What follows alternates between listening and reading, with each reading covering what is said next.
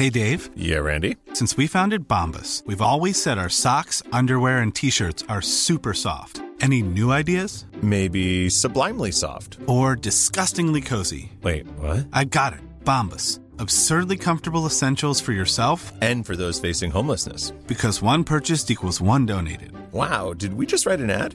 Yes. Bombas. Big comfort for everyone. Go to bombas.com/ACAST and use code ACAST for 20% off your first purchase. Mom deserves the best, and there's no better place to shop for Mother's Day than Whole Foods Market. They're your destination for unbeatable savings, from premium gifts to show-stopping flowers and irresistible desserts. Start by saving 33% with Prime on all body care and candles. Then get a 15-stem bunch of tulips for just $9.99 each with Prime. Round out Mom's menu with festive rosé, irresistible berry chantilly cake, and more special treats. Come celebrate Mother's Day at Whole Foods Market. Get your brand on board with our podcast with a sponsorship campaign and get into the earphones of over 100,000 highly engaged parents within our show and across Acast's other famous podcasts. We'll even come up with the creative for you. Get in touch via producerpaul.co.uk and we'll have a chat about how it works. Hello everyone and welcome back to Making Room, the podcast. Our guest today is Clemmie Telford. From her blog Mother of All List, her podcast But Why, to her book of the same name out in July, and Instagram, Clemmie facilitates frank, open, honest discussions, often around difficult subjects. Clemmie's a mum of 3 and has been praised for showing women her vulnerability around the highs and lows of motherhood, the challenges of mental health, and the positive impact of her being sober. We're chatting with her today about habits, change, and difficult conversations. Illy, do you have any positive habits that you incorporate into your life or that you'd like to ditch? So if I think about the positive habits I have in my life, one of my biggest is being transparent. I make a real habit of practicing transparency with Ihsan, with my husband. The other day, he asked me something. And he was like, oh, yeah, you're just saying that, aren't you? And I was like, no, like, I'm not. I'm really not. I was like, I am many things, but I am transparent. Like, you know, I don't. And I think I wasn't always like that. I'd very much like kind of give very vague answers or be like non-committal. And now I'm just like, I feel how I feel. I say it with my chest. You know, there's no confusion as to what I think or who I am. And you know, I'd really like to ensure that Ihsan feels the same. That's a gift. And then habits that I'd like to ditch are definitely that I have a way of overthinking everything. I'll think about it over and over and over again before I go to bed. I'll remember things that I said to someone and be like, oh my gosh. And actually that habit doesn't serve me because it doesn't make me change the behaviour. Because sometimes it's not conscious. Yeah. It's not like anything specific. So it's like it just leaves me sitting there in this like feeling of like anxiety. Yeah. And it's like, actually, I'd really like to change that. How about you? So probably my most valuable habit is getting up early. So I try and get up at 5 o'clock in the morning, which I know sounds particularly brutal, but it gives me... it just gives me headspace. It just gives me peace and quiet, which otherwise I never have. And I really feel a benefit of that. So sometimes I kind of slip out of that because I just want to stay in bed. Who doesn't? And then I really feel like I'm catching up with myself in the day. I always feel a bit on the back foot. So prioritising that for me is kind of what I'm trying to focus on. Anything you want to ditch? Anything I want to ditch? No, I'm just great. All my habits are really great. I want to keep them forever. Really.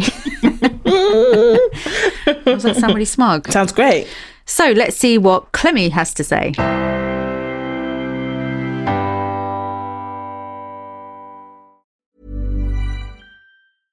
Hey, I'm Ryan Reynolds. At Mint Mobile, we like to do the opposite of what Big Wireless does. They charge you a lot.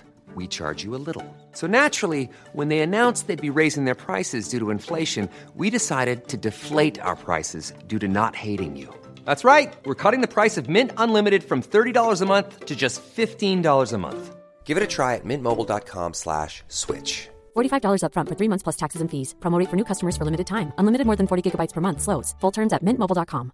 This is Paige, the co-host of Giggly Squad, and I want to tell you about a company that I've been loving, Olive & June. Olive & June gives you everything that you need for a salon-quality manicure in one box. And if you break it down, it really comes out to $2 a manicure, which is absolutely insane.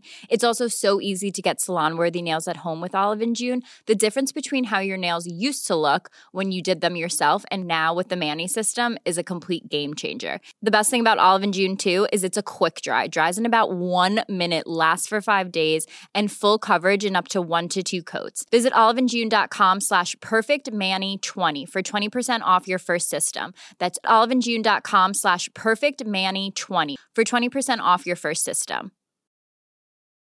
Imagine the softest sheets you've ever felt. Now imagine them getting even softer over time. That's what you'll feel with Boll & Branch's organic cotton sheets. In a recent customer survey, 96% replied that Boll & Branch sheets get softer with every wash. Start getting your best night's sleep in these sheets that get softer and softer for years to come. Try their sheets with a 30-night guarantee. Plus, get 15% off your first order at bollandbranch.com. Code BUTTERY. Exclusions apply. See site for details. A podcast from producerpaul.co.uk. So today we are talking about habits, change and difficult conversations. And essentially, I couldn't think of anyone better suited to discuss that with us, Illy, than Clemmie Telford, who kind of embodies all of those things, I think.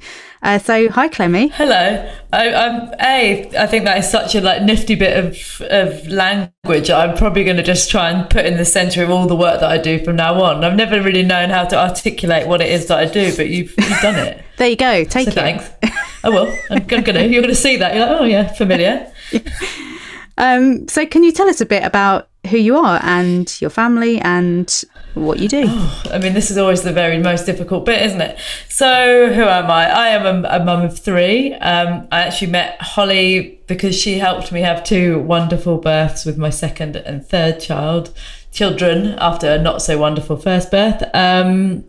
Which I was nothing to do with. But you were. Exactly. As soon as she came on board, it was magic. But it was a pretty, those births were both wonderful in the moment, but also very fundamental in the shift in myself. So I think, we can't underestimate how important they were. But what do? I'm an author and a podcaster and a blogger and an Instagrammer. And my kind of reason to do all those things is to try and I guess talk about difficult subjects. I in any challenging moment in my life, what has made those things more challenging is when I've felt alone in them, whether that be in grief, in tricky mental health, in early motherhood. That thing of I'm struggling with this and I feel alone is the most debilitating thing. So my call is to help people realize that in any difficult thing you're going through, other people will have been there, and you can't transpose their experience for yours, but you can learn by talking to other people. So that's me, and that's what I do, I think. That's a banging intro. Phew, breathe.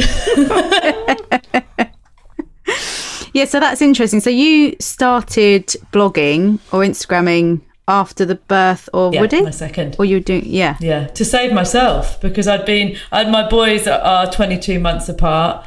I'd found motherhood, like everybody, it turned me upside down, inside out. Didn't know who I was in any element of my life anymore. And by having a good birth with Woody, I then was able to, rather than just internalising all of that, was able to start talking about it. And I found that the more honest I was on the internet, the more receptive people were, and that was an amazing experience. So in a way, it made you feel less alone. Yeah, I think there's been a real shift towards honesty in motherhood internet spaces. It was definitely, even before I became a mum, which was only 2.5 years ago, everything was so glossy and it seemed really unattainable. And particularly for me as a black person, it felt very white. It just felt very like a huge sort of whitewashed, shiny experience. And it was very unrelatable. And so even when I became a mum, I was still like, where are my people, man? But at least there were more people that were speaking about realities that I could relate to outside of race that we all have as mothers, you know. And it was like, oh, this is a breath of fresh air. And I think it has allowed, and it is allowing people to be more authentic in their experiences without shame and fear of judgment and things like that. I couldn't be more here for it. I think the internet the motherhood space has become a much safer space since people started to be honest. See, it's interesting because I couldn't agree more, but there is one thing that I have realised kind of further down the line is that some of those very glossy versions of motherhood, which, are the antithesis of what I try and do, but actually that's some people's coping strategy as well. Like, actually, hats off to the very edited version. That isn't, everyone's like, oh, well done for not falling into that. It's not a well done. I just cannot put a crafted version of motherhood out because my life is not like that. But, you know, there's just a different way of coping, isn't it? And but it's perhaps it's even just that we don't actually have to do that. It's just nice that there are people that do.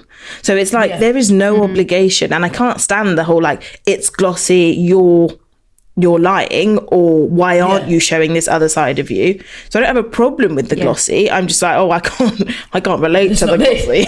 No. Well, maybe it's down to us though, as consumers of social media, to kind of curate what feels authentically relatable to us. Like, actually, if looking at glossy stuff feels relatable to you and makes you feel good or makes you feel excited, maybe that's not problematic, and vice versa. And actually, it's we have to kind of get away from this idea that everyone's got to get it right for everyone, because that just isn't real life. And also there is a duality to it. I think that's the biggest thing to get your head around motherhood and life, but definitely motherhood. There is a duality, that it is the best and the hardest, that actually sometimes maybe we do look like a bit of a picture perfect family, very briefly, but also there'll be chaos, you know, when we have to be able to know that these things aren't in opposition. And I think that's the bit that I struggled to understand. I was like, I'm hating this parts of it, but that doesn't mean that I hate being a mother. It just means that I'm struggling. And I think maybe I think as well, like, it is phases. There are challenges at each stage. Like, it is just not, you know, I look at people like in absolute awe who love the newborn phase. I'm like, how do you do this? Like, this is I found it utterly horrendous. And I'm like, they look glossy, and they genuinely, like, they are finding it absolutely fine. And it's like, oh man. And then they get to the toddler phase, and it is just like, they're not so glossy anymore, and that's okay. Or, you know, it's fine. But it's like, oh, I don't mind the toddler phase. Like, that's where I feel like I glow differently compared to the first stage. You know, it's just recognizing the fact that motherhood is so like transient, and that there are just going to be moments of joy and then moments where you perhaps aren't feeling that, and that neither is a lie or an exaggeration or like or a reflection of your or ability. Showing off. It's just like, this is my lived experience right now. Or maybe I'm lying to you, but I don't need to tell you that I'm lying to you. No. It's just what I need to do to get by. I think, you know, it's not a judgment where people are showing the nicer bits. I think good for you, but I do like the fact that there seems to be a little bit more balance now. Yeah. But I think, you know, maybe because we live in such a masculine society, we are driven by these ideas that things are meant to be as we expect, or quite linear. Like, this process is going to be difficult. This process is going to be entertaining. And when it veers off from that, and there's so much overlap in the way it feels, it throws us off. It's confusing because it's not what we've been sold it's going to be. And I think that's really relatable to habits and change and what we're talking about today, because you have this idea that you've got to decide what your life's going to be like and then just plow on. And actually, what happens when you decide this isn't working for me anymore? You know, what's your experience of that? The thing is, I'm coming here, like, I'm in a bit of in one of those phases where I feel like everything in my life is back into being thrown up in the air again. So I'm coming here in a slightly raw place, because I'm just like, oh wow, we're in one of these massive shifting, changing things. Although maybe after summer solstice, maybe it'll be easier. But I think for me, there's a few things. Yes, it's exactly this plugging into what you think life looks like. For me, that I'm understanding that was a lot of inhabiting quite a masculine space, and I feel like as I grow older, I'm learning to pull away from that. But also, once you have kids, you can't do it like everyone else is doing it. You can only do it like you do it. And I think as time's gone on, the more I've learned to do things that work for me, which shouldn't be a wildly out there concept, but I really think it is. Really think it is. And because we've been told it's a rejection of what was before. I mean, it's like this huge rebellion, and it's like, also, do you know what's interesting is this kind of like need to announce it, like, you know, we announce and explain it. Like, I'm just deciding to mother my way. It's like, well, congrats. Okay. Like, you know, I'm glad that you're doing that, but it's not a big thing, as in that's what we should do anyway. It should be. If it was the norm, then we wouldn't feel the need to just be like, just letting you know that I'm just going to do what works best for my family. Like, it doesn't, you know. And also for yourself. I mean, the obvious thing that I bring to the table here is that I gave up drinking 2 years ago. And, you know, I spent years trying to convince myself that it was a habit that worked for me. And then eventually just was like, this does not work. And it feels like a huge act of rebellion, which is interesting because I think growing up, you know, the ladette culture, it was like, I'm going to be a girl who drinks pints. That felt like rock and roll for me. And now, for me, sobriety feels like the ultimate not conforming to what is fed in, we're taught every day. That's so interesting, because for me, as someone who doesn't drink anyway and never has, I remember like kind of becoming friends with other mums, and there's such like a wine culture, or like there'd be like little kind of, just crack open a bottle, and I'm like, here's that lemonade. Like, you know, and like there's like a real fear like of not fitting in. Like it's like when people say, and then I had a gin, oh my gosh, my first gin, and I'm like, gin, you know, I can't relate to that. Like, and it's like, but it also falls into like the kind of first mum's night out and things like that. Like, well, it's the idea of having to earn stuff. It is, and that's the reward. But if you don't fit into that, it's like, I don't do that. But I'm still like, I am a hoot without a drink. Like, I'm fine. You are. Get a bit boring. Like, I am definitely the sober wingman. But like, after a while, I'm like, come on, you pisshead, let's go. But you know, like, I think it can feel quite polarizing. Not being that person. What inspired you? What took you there, Clemmy? What brought you to the point of deciding something needed to change? Well, it's quite interesting. So I'd been like, I want to say classic. I unpick this now as well, but I was like most people. I drunk my way through uni, drunk my way up until my late 20s, and I thought it was all normal. You know, I thought that. Because it's what your mates were doing. Like, we're all drinking, and I had quite a lot of blacking out, and so that probably was signals that it wasn't great, but you know, it was within the realms of normal. And then I had my kids quite quickly, and so between the boys, I didn't really have that much time to start drinking again because the gap was small. And then I remember after I had Greta, I was like, oh wow, I'm finally, thinking that she was my last child, I'm finally going to get back on this horse, you know, I'm going to get back onto drinking, which sounds awful, but only in a normal way. And then I got to that point, and I was just starting to get anxiety before it even had a drink touch my lips, because I was preempting the self-loathing the next day. And now all I know is that's my body had been trying to tell me that alcohol didn't agree with me, that it was a terrible trigger for my mental health for years and years and years. And I just wasn't listening. And then you end up in this spiral of shame, because I knew in myself it wasn't the right thing for me, but I overrode that in order to fit in, or in order to access what I thought was the fun version of me. And the comfort of what you knew. Who I was. You know, I'd spent most of my adult life socialising with a drink in my hand, as you do. I started drinking at 16, and and you know, I think as well, it's like avoiding the answering the like. It's easier to not answer the question as to why you're not having a drink than to not have a drink. Like, it's just like, I don't want to talk about this, and you know where that takes you within yourself, the having to explain that and whatever. It's like safer. It's like, you know what, better the devil you know.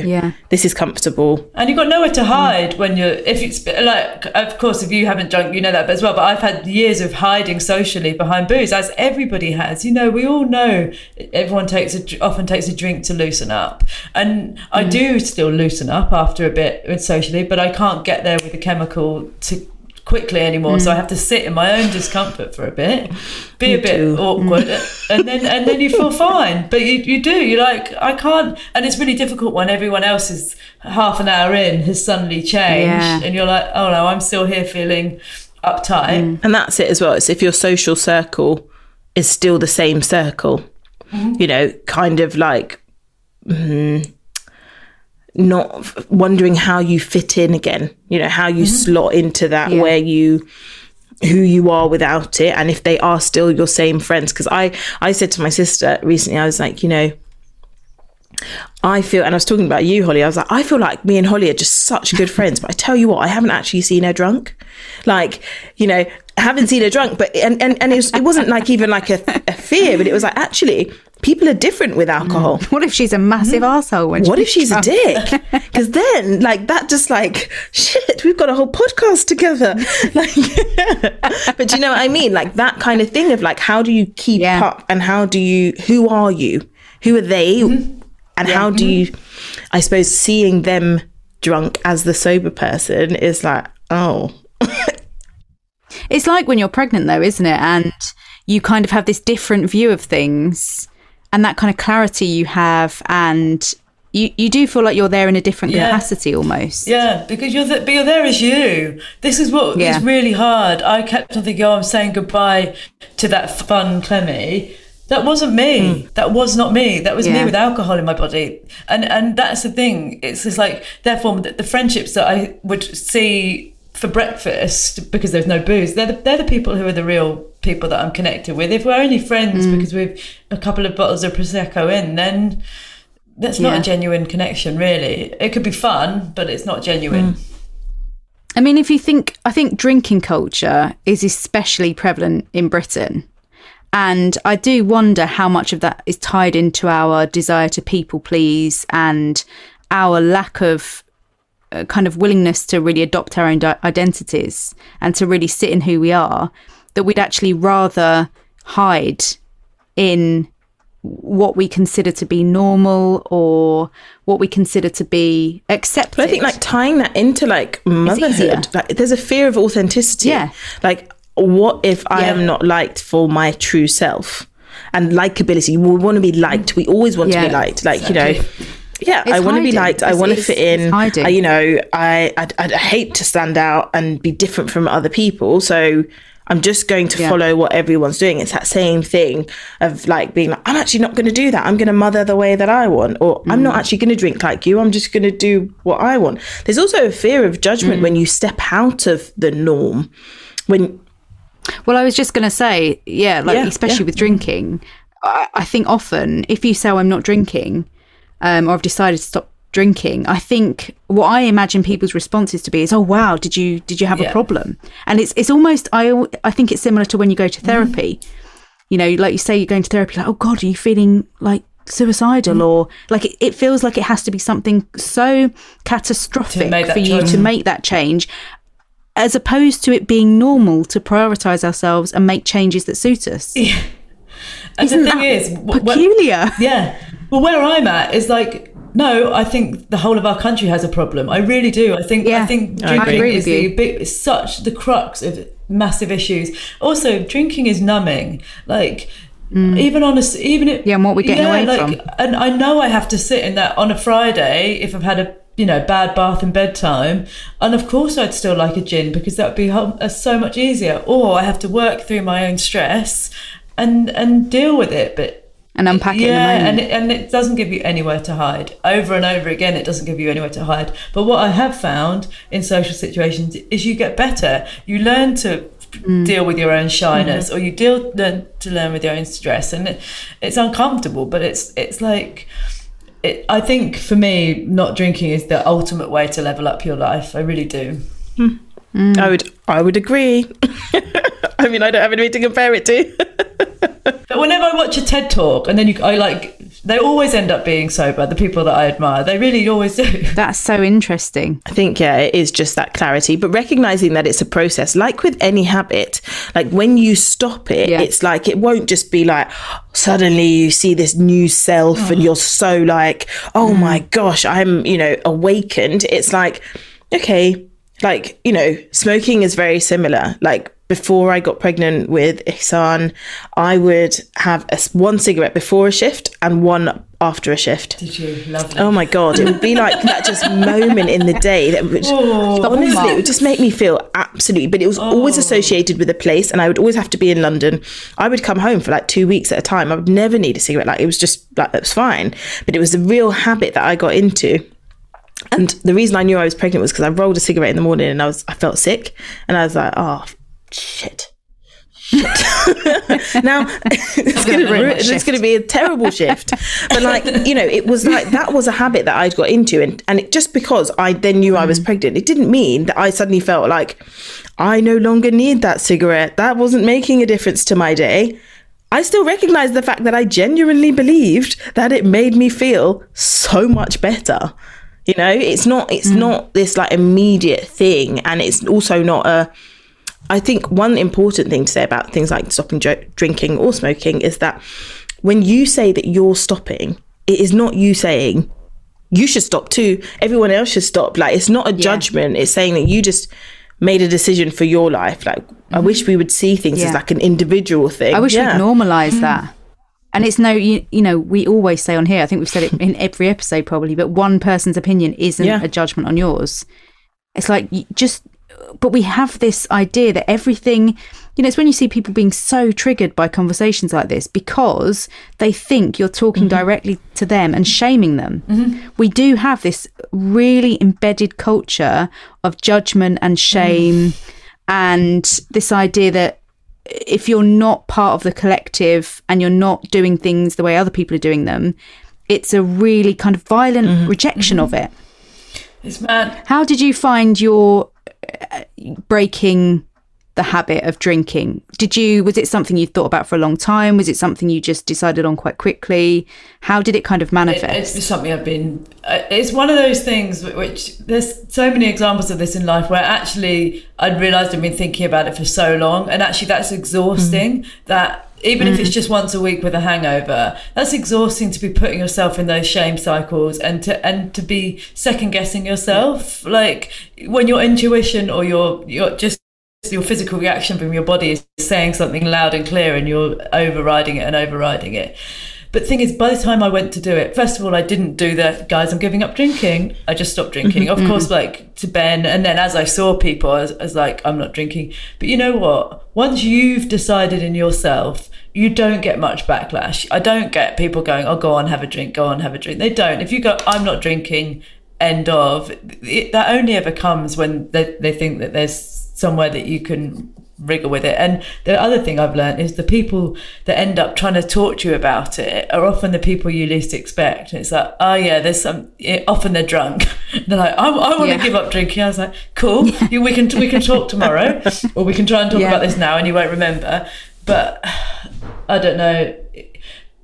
For me, over and over again, I just feel proud of saying it now. I do. So, I've stepped outside of what you want. Also, like, when the bill comes, not that we've been in restaurants much in the last year, but that's a great feeling. You save so much money. It's so expensive. Every single turn. Do you know what? If I go to dinner with people that aren't like, that do drink, and they order their drinks, and then they're like, should we split the bill? I'm like, not that bill. Like, I mean, this is a perk. I didn't drink that. It's like, you can go to the best restaurant and the bill not be that much, really, if you take the booze off it. I think I think it's incredible to be able to sit in our achievements and be like, no, I'm super proud of myself. And celebrate it. This is a big thing. And not try, like, as British people, I think we're just so attached to this idea of humility, which isn't actually even humble. But it's like, it's not a big deal. Like, I just gave up drinking like it's nothing. And it's like, actually, that's a lie. It's a really huge bloody deal. And I'm shit hot for doing it. Yeah. And everyone's like, and bask in it. Like, but the thing is, once you get into like this sober community, people are, but you don't, people just don't do it. I think that's, people don't talk about it to other people because you don't want, it's funny, it's like not wanting to look smug or not wanting to look like you're judging other people. I don't know what it is. Like, when asked, I'll talk like I talk now about how passionate I am about it, but I don't want to push that on other people, because also at the point when I was in this cycle of shame, I wouldn't really want to. People have to get there on their own, I think. Did you have any big obstacles once you had decided to stop drinking? Did you run into any times where you thought, I can't do this, or any big hurdles? The hurdling hurdles. The hard thing is the happy times of drinking. I was away weekend before last. Some of my best friends went on a big walk, and then they had a pint when we got down. And I was like, "You are the people. Some of the people I feel safest with. We've just had a lovely time. Actually, one beer now. I can see why it'd be really nice, but I have to know that for me, that it would be nice in that moment, but I know that in the end it wouldn't feel good for me. So it's that, and especially with any kind of habits, the brain is so good at tricking you. Exercise is a massive part of my life now, but I still have to occasionally persuade myself to do it. And the brain just loves to lean in to the things that are bad for you, and it's very confusing. So true. Yeah. Do you feel like your relationship with exercise changed when you stopped drinking? Yeah. Would you say, as like a continuation of that question, it kind of, I don't know the good way to say this, like kind of like swapped out one thing for another? Like in some ways it sort of not replaced it, but became like kind of like, okay, this is I'm going to focus on this, to not focus on that. There's a few things. Number one, I have to really be aware of the fact that I have a very addictive personality. So I very consciously, I fell quite deeply into the exercise world and have tried to pull myself back into a safer place, because I can easily get obsessive about things. But also I still was searching for that thing to let off the valve of stress. I'm still living the same life that everyone else is doing, and exercise does get you there. And I don't want to always only use it for that, but it does get you there. But also the community of where I train, a lot of the people there don't drink. So when we go out in the evening, no one has a drink, and that feels like a really nice space to... That must be lovely. Everyone's getting something else, or everybody's up at 6 to train. So that was a bit of acceptance for that. But yeah, it did change because I don't know, I feel fit and I feel well, and I want to continue to do what's good for my body, and to never have that waking up feeling hungover feeling means that when you do train, you just forever getting the gains, rather than that, there's that Saturday where I was hungover and I stuffed a load of rubbish food in my face. I still eat rubbish food, but not in the same self-soothing kind of way. Yeah, you're getting the rewards. Yeah, exactly. And that kind of spurs you on, I guess. Yeah, it does. It does. Isn't it interesting how the brain works? Yeah, it's mad. How did you find your relationship, like, with your partner? Did he stop? Obviously, don't answer if you don't want to, by the way. But really good at hiding my feelings on my face. It's difficult. You know what? When I first kind of did say on Instagram that I'd given up, a friend of mine who I used to work with messaged and said, myself and a gay guy, myself and my husband both gave up drinking, and then our marriage has fallen apart 2 years later. And I was like, wow, that is horrendous. I can't see how that would happen. However, Ben and I aren't at that point, but we met partying together. Having a bottle of wine in the evening was very much part of our relationship as a couple. And the finality of what's happened now with this, he's like, I can't believe we'll never do that again. And we won't. He's never going to share a bottle of wine with me again, and he still drinks, and I'm fine with that. Although I have to say, I find it harder than I expected. Not him having a day-to-day glass of wine or whatever, but when he does get drunk, I now see that as what is he trying to check out of? And that's the same actually with any of my friends. Like, what is it about this situation, whether that's having dinner together or camping or whatever, what is it that makes you want to take it to the point that you don't want to be fully present? And that's, for me, feels very difficult. So yeah, in all honesty, it's something that we're still wiggling through, because he doesn't ever want to stop drinking. I don't want to drink. They're quite fundamentals. So yeah. Did you talk to him about the choice before you gave up? Was it something that you discussed together? Well, he had taught me through years and years of hangovers, or like not even hangovers, but self-loathing the next day. So for him, like, he would definitely say it's a massive relief when I finally was like going to do it, because he could see that was transformative for me. But so he was encouraging it and supportive. Yeah, I just came into my head, but on my 2-year sobriety anniversary, my kids made me cards, which is so cute. That's and you know, I feel really proud that they have got those two things, that they know that I choose not to drink.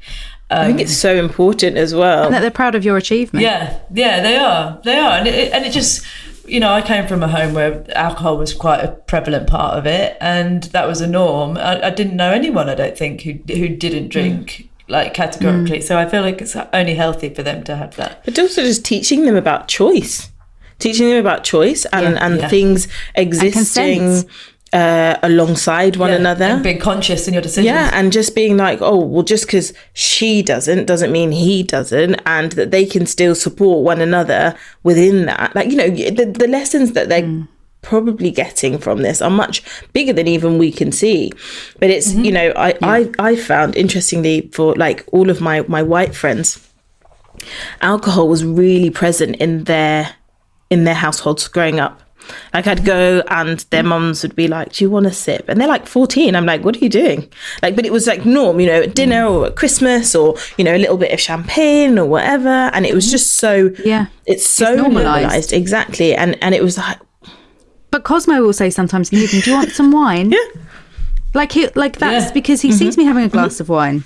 So it's like, Mummy, have some wine. And it's not inherently problematic, but we also can't pretend that isn't seeping into, and it doesn't affect them later growing up. So when they have their own social situations, or when, you know, that norm of being the mum that needs a glass of wine at the end of a long day, that's what, if you've grown up seeing that, then, and that's not to glamorize the alternative. Because like you were saying, Chloe, it's like at the end of some days, it's like, geez, I need a drink, you know, it's like, it would be so much easier. And I think even I can recognize, as someone who doesn't drink, that actually I probably would feel quite good to be able to tap out right now, just to even convince myself that it's all fine, you know, whatever. And so it's not to say that the alternative is all rosy, but it's just to say, it's not. But again, it's non-binary, isn't it?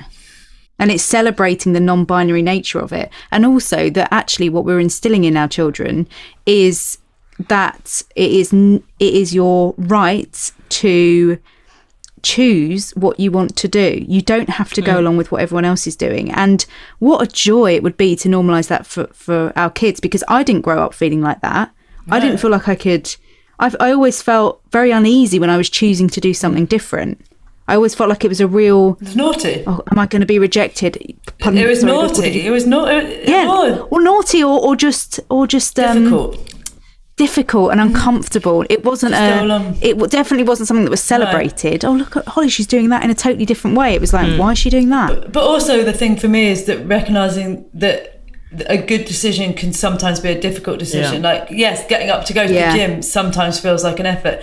Repeatedly turning down a drink feels like an effort. That doesn't mean that it's not the right decision. I think that, you know, we're very prone to taking the path of least resistance, and actually sometimes, that moment of difficulty is the right one still. Yeah, I think as well, just, you know, kind of being like, they're not... Recognising that, again, back to that choice point, that someone who doesn't drink can just not drink through choice. It's not about religion, it's not about alcoholism, it is actually a choice. Like, I was at uni and people would be like, Illy doesn't drink because she's Muslim. I was like, no, I just would love for you to just say she just doesn't drink. Like, there doesn't need to be a reason. Like, outside of being Muslim, I may also choose not to drink. Like, I just don't drink. We don't need to put reason behind it. We don't need to put titles or whatever. there's just like, I just made that choice. I don't do it, you know? But that's very difficult. I think we want reasons, we want answers and excuses and justification. It's easier to it's easy to understand for us to be like, oh, okay, so that's why you don't drink. Yeah. Makes sense, you know? And also that's why I don't exactly. do it. That's really the question. If I was Muslim, maybe I wouldn't drink too. It's like, no, but yeah. You know? Yeah, it's so true. Yeah. So you, Clemmie, have just written a book called But Why? But Why? And it's about conversations with your kids. Yeah, it's about answering tricky questions of kids, yeah. Yeah, so tell us what prompted you to write that. Good question. Well, there's a couple of things. One, I'd very, very privileged for the back of the last 6 years of doing the work that I do, that I have had conversations or read the stories or been in touch with so many people giving me all this information, and it was kind of all percolating in my head, and I wanted to find a way to kind of bring it together. But also because, quite frankly, as my experience in motherhood, I really backed myself to be good at the part where I'd have big chats with my kids. I was like, Ben's going to be great at doing the fun games. I'm going to be good at talking about ideas of life. And then then they start asking you the questions. And partly because of circumstance, because when they say, oh, but why do people die? It's 8 o'clock on a Tuesday night. You want to get them to bed. You're starving. Your period's due. You've got emails to write, and you're like, "Oh my word, seriously? Do I need to try and make you into a formed adult now? Can we do it tomorrow?" And that was coming up over and over again. So I thought I wanted to come up with the answers to these difficult questions, but what I actually learned was how to approach them. And it's a lot of what we're covering here. It's learning to scrutinize your own thoughts. It's learning to take the time to think. I honestly just don't think people think anymore. I think we're under the illusion that sharing a post on Instagram is educating yourself. It is not a passive action. The only way to know what you think about something is to take the noise of everybody else away, and people just literally don't do that. I couldn't agree more. And so that's what I learned, and also loads of bigger things about learning to be comfortable with not knowing, learning to change your mind. We just have lost that ability. We think that we need to land on what we think, and that's that. And it couldn't be further from true. And kind of stand strong in it no matter what. Yeah, rather than saying, I don't feel the same way about that anymore. Yeah, or maybe you're better, maybe you're right, or maybe we can talk about it, and maybe we've got different opinions. Exactly this binary thing of you think this and I think that, and therefore this means this about us. We're on a road to nowhere. I repeatedly over the last year, I've just been like, it's so noisy out there, and I just think everybody wants to be heard and nobody is prepared to listen. And all that's actually happening is everyone's getting caught up and distracted and essentially not paying any attention to anything. Yeah, least of all themselves. Like, it's you. It's only you who can answer things for your child. And you have to be really honest with yourself about bias and about where your opinions have come from, but also whether you're still being curious and whether you're still learning. Willing to learn, I guess. Yeah, and your own shortcomings. So I think part of those questions is recognizing, I don't bloody know, or I might get this wrong, or let's learn together. I remember idolizing my dad, for example, an academic, very, very smart, and thinking, well, everything that he said was right. Everything he said was right. And then it's a real shock when you realise they're not. And then it's life. And then you grow up and you're like, well, no. And even to this day, I sometimes struggle. My mum will come and she'll say something like, your dad has done this and it's annoyed me or whatever. And I'll be like, yeah, but I'm sure he didn't really mean it like that. Because, maybe you're just looking into this. Because for me, it's like, well, he knows everything. He doesn't get it wrong. So your natural leaning is to defend your dad. And I think instead what we should do, and this is, again, one of those things where it's like, you're not saying that your parents did things wrong or that they were bad or anything like that. But it's like, now, as a parent myself, I'm like, I should just practice saying, I don't know, should we look into that? Mm-hmm. Or giving an answer.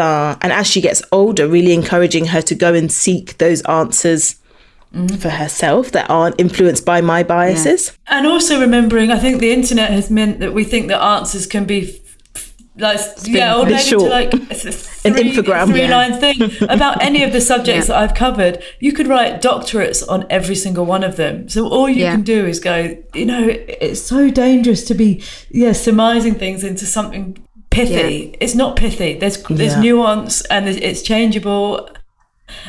Something I've tried to normalise doing with Oscar is if we've talked about something, I will try and revisit it and say, you remember when we were talking about this? I've actually learned something new about it. So actually conversations are there to be carried on. This isn't a question-answer relationship. And also, I think when we have this idea that of a hierarchical society where our parents know best, we do as we're told, our teachers know the answers, what we lose is the ability to think critically. And I think it is something that is incredibly hard for us as parents to be okay with, because there's been times where I've really got it wrong with Oscar, and he said, Mummy, why were you sarcastic then? And it's like, it's like pulling me up on being sarcastic, and my knee-jerk reaction is to say, I was just trying to be funny, or just like, and then I said, no, what, you're right, I didn't need to be sarcastic there, I apologise. And just normalising the playing field being even and level, and that he can pull me up on stuff. God, pull me up on stuff. Because why should you think that I can get away with whatever I like? Why should I get away with whatever I like because I'm older and because I'm his mum? I shouldn't. He should absolutely be able to pull me up on stuff when I mess up. But I think that takes a huge amount of...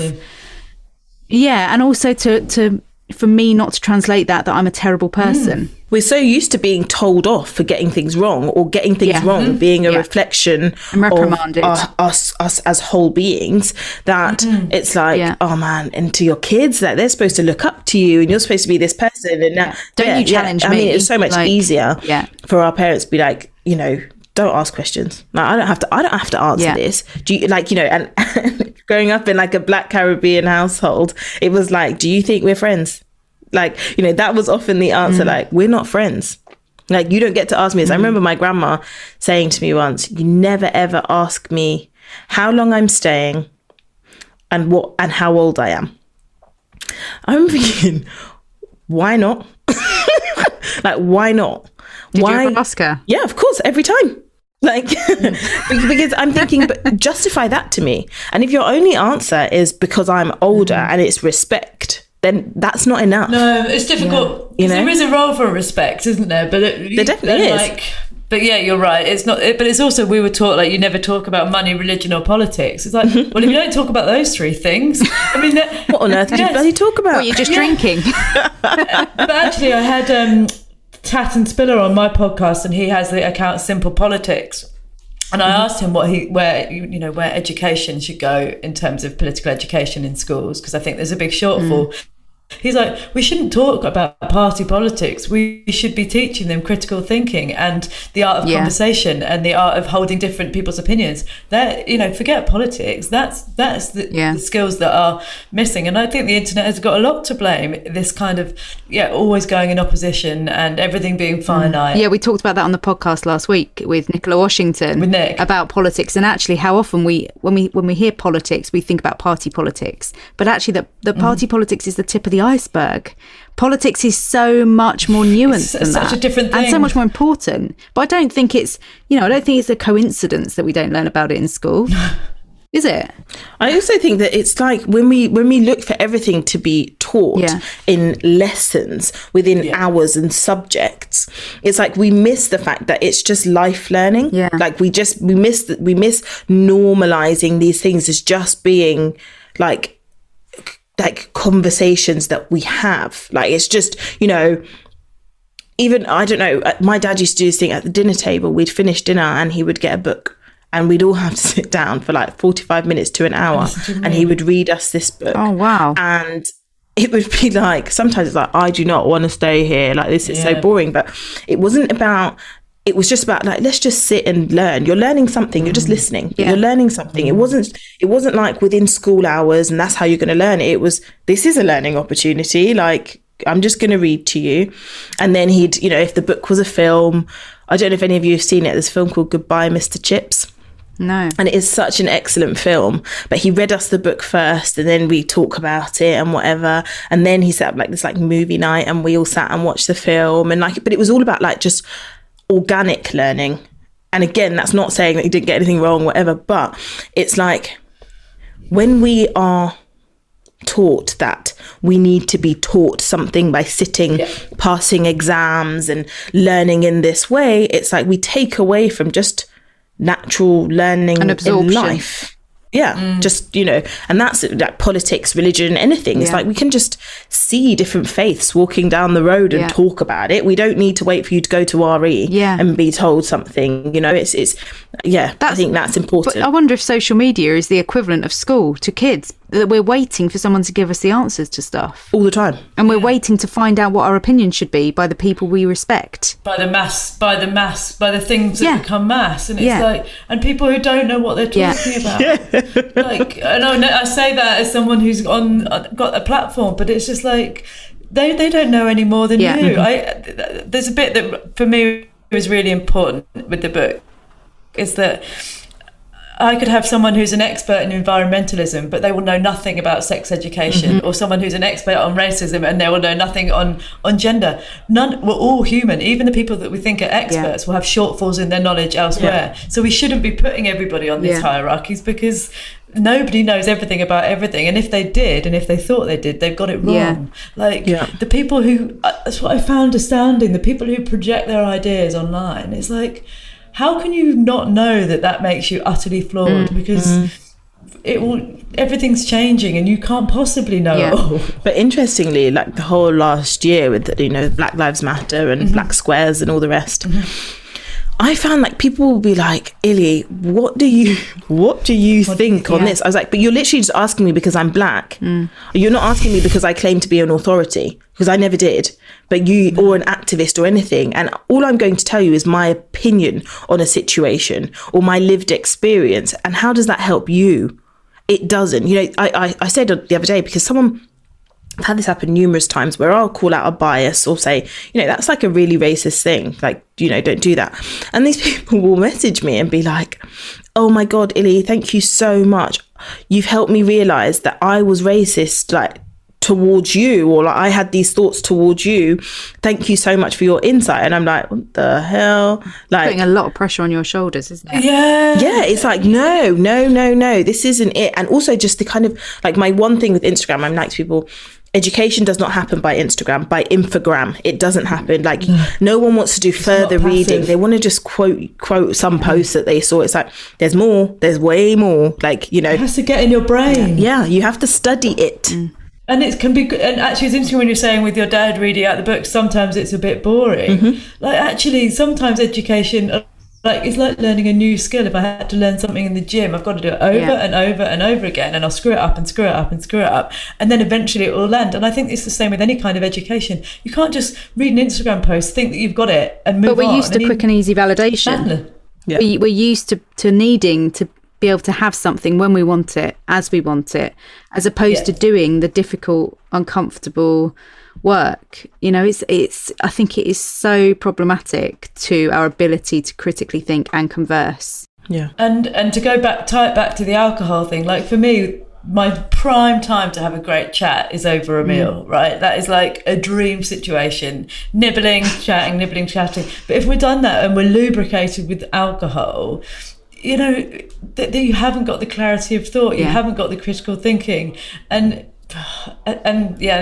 similarly with social media, if you've got a screen at the table, or I remember some of our best chats as kids were in the back of a car, like, schlepping across France, and I'm guilty of my kids having a screen in their hands as well. There's no opportunity to think, and there's no opportunity to talk, and then where are we? When you've had difficult conversations with your kids, have you found anything particularly triggering? And if so, how did you deal with that? Good question. Thank you. You know, I think well, some of the stuff that Illy is saying, that hierarchies of, and well, you've both been saying, I only ever thought my parents were right and that they knew everything. And I think I realised that basically what my kids ask me anything and I don't know the answers to anything. They're asking about footballers, they're asking me about dinosaurs. I've got some serious gaps in my knowledge here. I'm really good on like popular culture. Give me that and I can. But they're not like an ongoing pub quiz. I don't think I find it triggering with my kids as yet, but maybe they haven't got old enough to do that. So yeah, the place I'm triggered is the internet. I'm sorry to keep going back there, but it's just like it's a triggering place. I think why I get really triggered is because I know that I am trying to think and I know that I am trying to be a conscious human in the world, and I know that I'm getting it wrong, and I think that means I'm getting it right. And so it's really difficult when people are jabby with you because you're like, guys, I never wanted to be the gospel. And I'm not saying I'm doing it right. No, I'm not. I know I'm so wrong on here, and I didn't just because I've got a blue tick next to my name. I don't think I'm better than you. So I find the very nature of what I do quite difficult because I don't want any of those things. I only ever want to try and keep talking. And funnily, like when Holly and I were speaking about this the other day, like when you write from a place of authenticity and it comes to you and from the heart, essentially, sometimes it's some of your best writing. And there'll always be someone that comes to try and pick it apart. And it's like, why do you have to do this? I am not telling you what to think. I'm not telling you what to do. I'm not telling you how to behave or what's right or what's wrong. I'm reflecting on myself. I'm sharing it because I can. But I'm not saying it. I'm not telling you to do. Why are you so triggered by what I'm writing? And this kind of real lack of self-reflection. Like instead of being like, I'm gonna tell you how you've really pissed me off, you, a stranger who has no idea who I am and how you impact my life, I'm gonna take your words and I'm gonna be really triggered by them, which I often feel is not intentional. It's just about what we do with that trigger.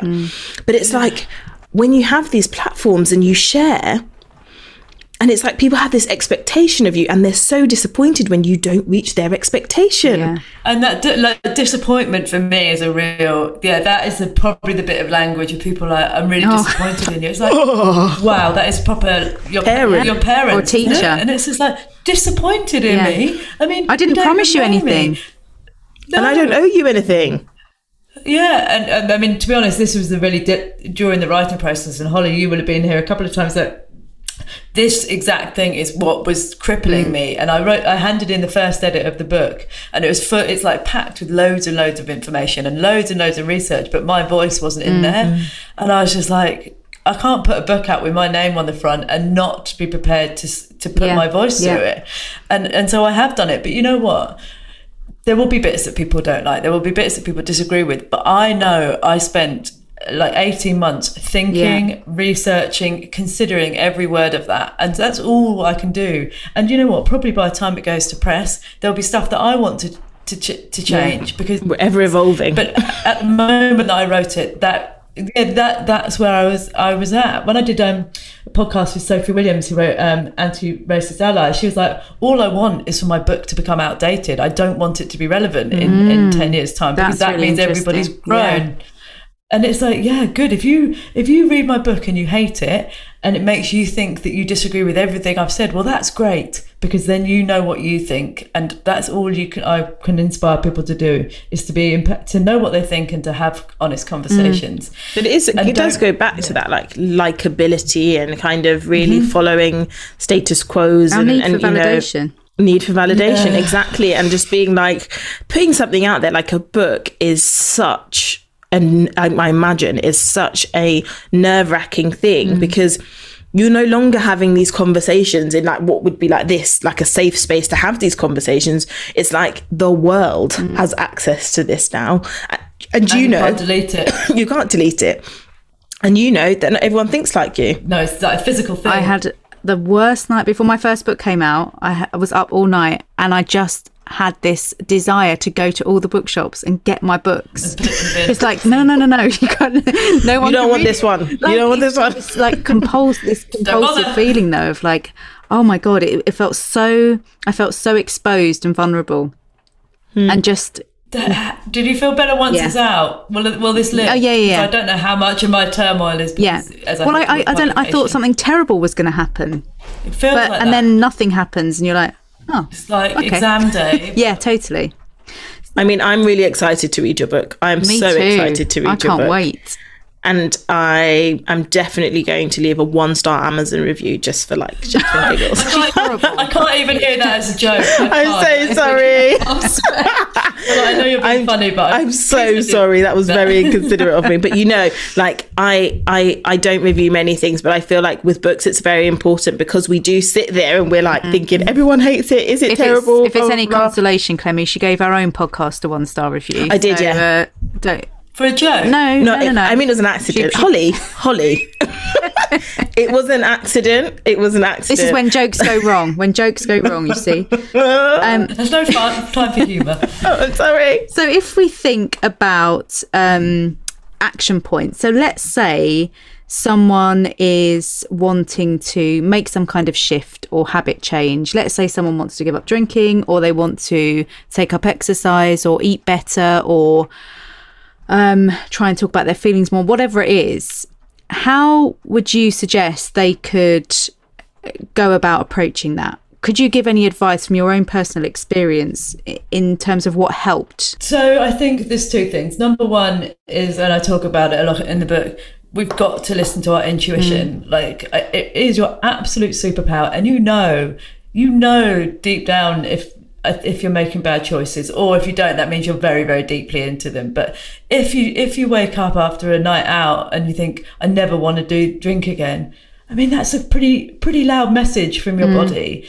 It really is. And I think then the counter to that is none of this has to be to the extreme. When I gave up drinking, or when I started on this kind of fitness journey, I wasn't doing things forever, although they are probably forever now. I did it to see how it felt better tomorrow and the next day and the next day. So with drinking, try not to drink tomorrow, or try to have less to drink tomorrow. With exercise, try to move more tomorrow. With getting an early night, try and just go to bed like one night a week or something. One night a week. And I really believe those consistent nudges in the right direction ladder up to something good, but also that there is no quick fix solution. Giving up drinking didn't on that day transform anything. Same as with my working out. You have to do things consistently for a long time and you will begin to see the results, but there is no magic bullet that just makes everything better.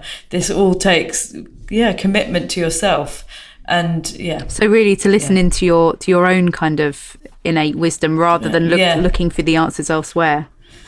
And looking for I'm a real sucker for Googling how long till I'll feel good after doing this, or how much to give me the answers. But I think I always think about the analogy of coffee as well. We all know in ourselves how much caffeine you can have. I know that if I go in for that third cup of coffee, it's going to absolutely screw me. Whereas the person next to me, it will be something different. And so there is not one thing that just works for everybody. You have to find what works for you, and also keep checking in on it.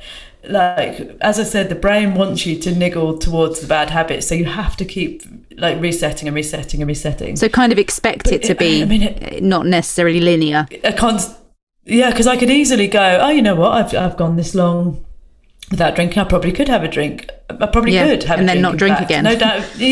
And I could not go to the gym so often because I'm relatively fit. I'd feel fine, but that's your brain is kidding you. That's a lot. That's not very actionable. That was quite broad, but I just think it's tuning into. I think it was quite actionable. Yeah, me too. I think it is that listening to your intuition, being honest with yourself, setting realistic expectations. Knowing that the journey is yours and yours alone and is ongoing. I think they are the keys. Yeah, and they are very actionable points, and also, little steps are still steps. This nice kind of thing of I need to do everything big. It's no, just a little bit. No, tiny steps are still very valid steps, and reward yourself for those steps rather than kind of thinking they should have been bigger. Well, forward motion is forward motion, isn't it? Exactly.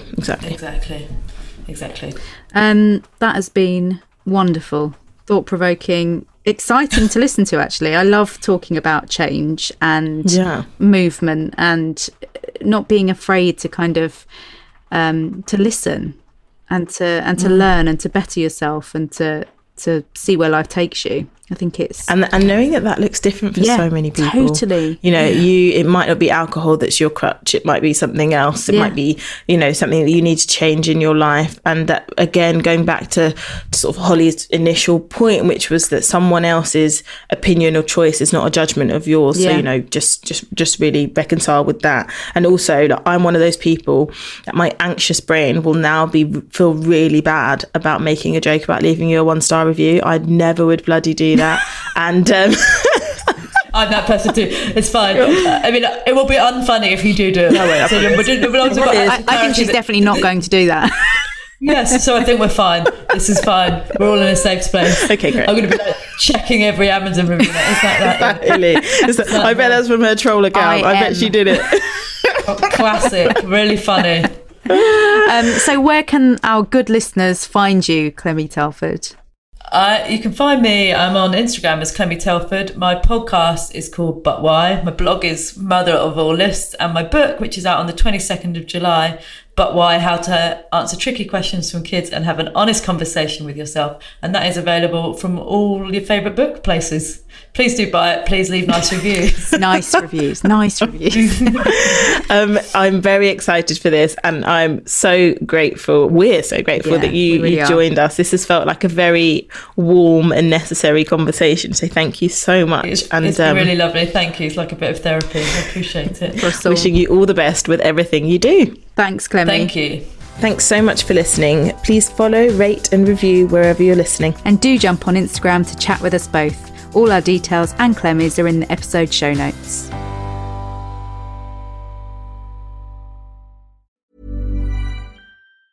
A lot can happen in 3 years, like a chatbot may be your new best friend. But what won't change? Needing health insurance. United Healthcare Tri-Term Medical Plans, underwritten by Golden Rule Insurance Company, offer flexible, budget-friendly coverage that lasts nearly 3 years in some states. Learn more at uh1.com. Imagine the softest sheets you've ever felt. Now imagine them getting even softer over time. That's what you'll feel with Boll & Branch's organic cotton sheets. In a recent customer survey, 96% replied that Boll & Branch sheets get softer with every wash. Start getting your best night's sleep in these sheets that get softer and softer for years to come. Try their sheets with a 30-night guarantee. Plus, get 15% off your first order at bollandbranch.com. Code BUTTERY. Exclusions apply. See site for details. Even when we're on a budget, we still deserve nice things. Quince is a place to scoop up stunning high-end goods for 50 to 80% less than similar brands. They have buttery soft cashmere sweaters starting at $50, luxurious Italian leather bags, and so much more. Plus, Quince only works with factories that use safe, ethical, and responsible manufacturing. Get the high-end goods you'll love without the high price tag with Quince. Go to quince.com/style for free shipping and 365-day returns.